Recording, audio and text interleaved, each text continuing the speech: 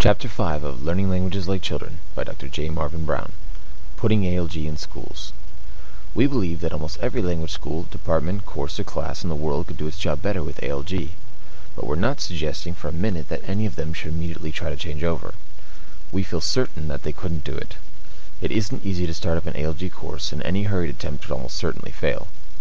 Most universities teach languages at 1 hour a day plus homework, and they give tests, grades, and credits.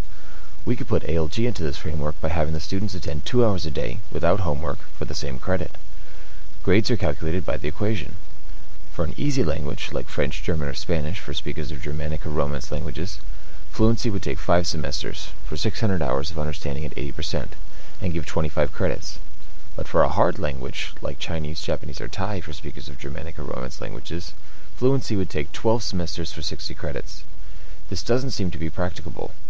But many universities already have intensive summer courses in languages, and this should give us an answer. During a 12-week summer course term, ALG could be taught for 7 hours a day. And even better, a max course could be offered. With a max course, French could be taught to fluency in a single summer. Probably the most practicable solution for teaching Japanese to fluency would be 2 summers of a max course, plus 2 hours a day during the school year between the 2 summers. The summers would offer 600 hours of understanding each, and the 2-hour semesters would offer 120 hours each for a total of 1,440 hours of understanding and 60 credits. At the time of this revision, ALG World is currently developing the ability to partner with anyone who might be interested in using the method.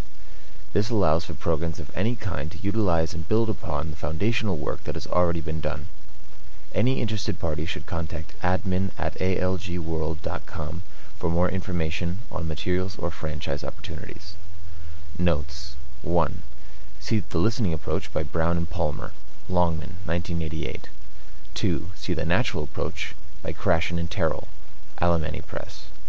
3. Many people have commented on this. See, for example, page 27 of Learning a Foreign Language by Eugene A. Nida, Friendship Press, 1957.